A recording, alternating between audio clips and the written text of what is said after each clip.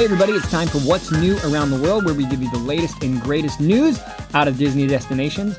Now, my good friends Tim and Christina are both traveling this week, so I'm flying solo.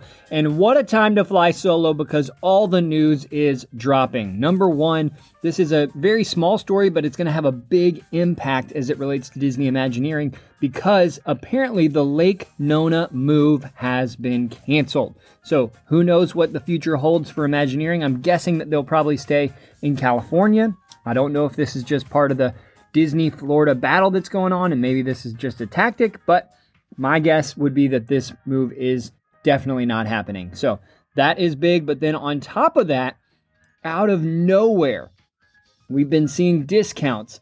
We've been seeing DVC discounts.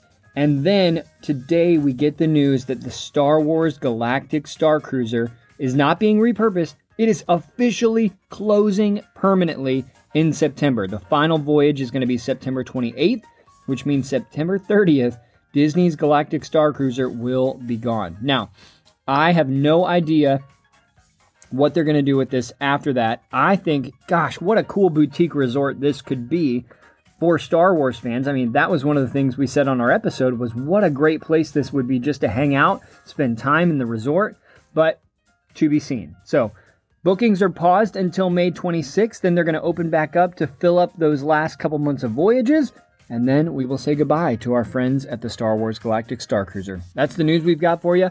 Stay tuned for our episode on Monday, where we get to interview Nathan Firesheets. You may remember his name from the news. He did all 12 Disney parks, every attraction that was operational, in 12 days. It's going to be quite an episode. Stay tuned for it on Monday.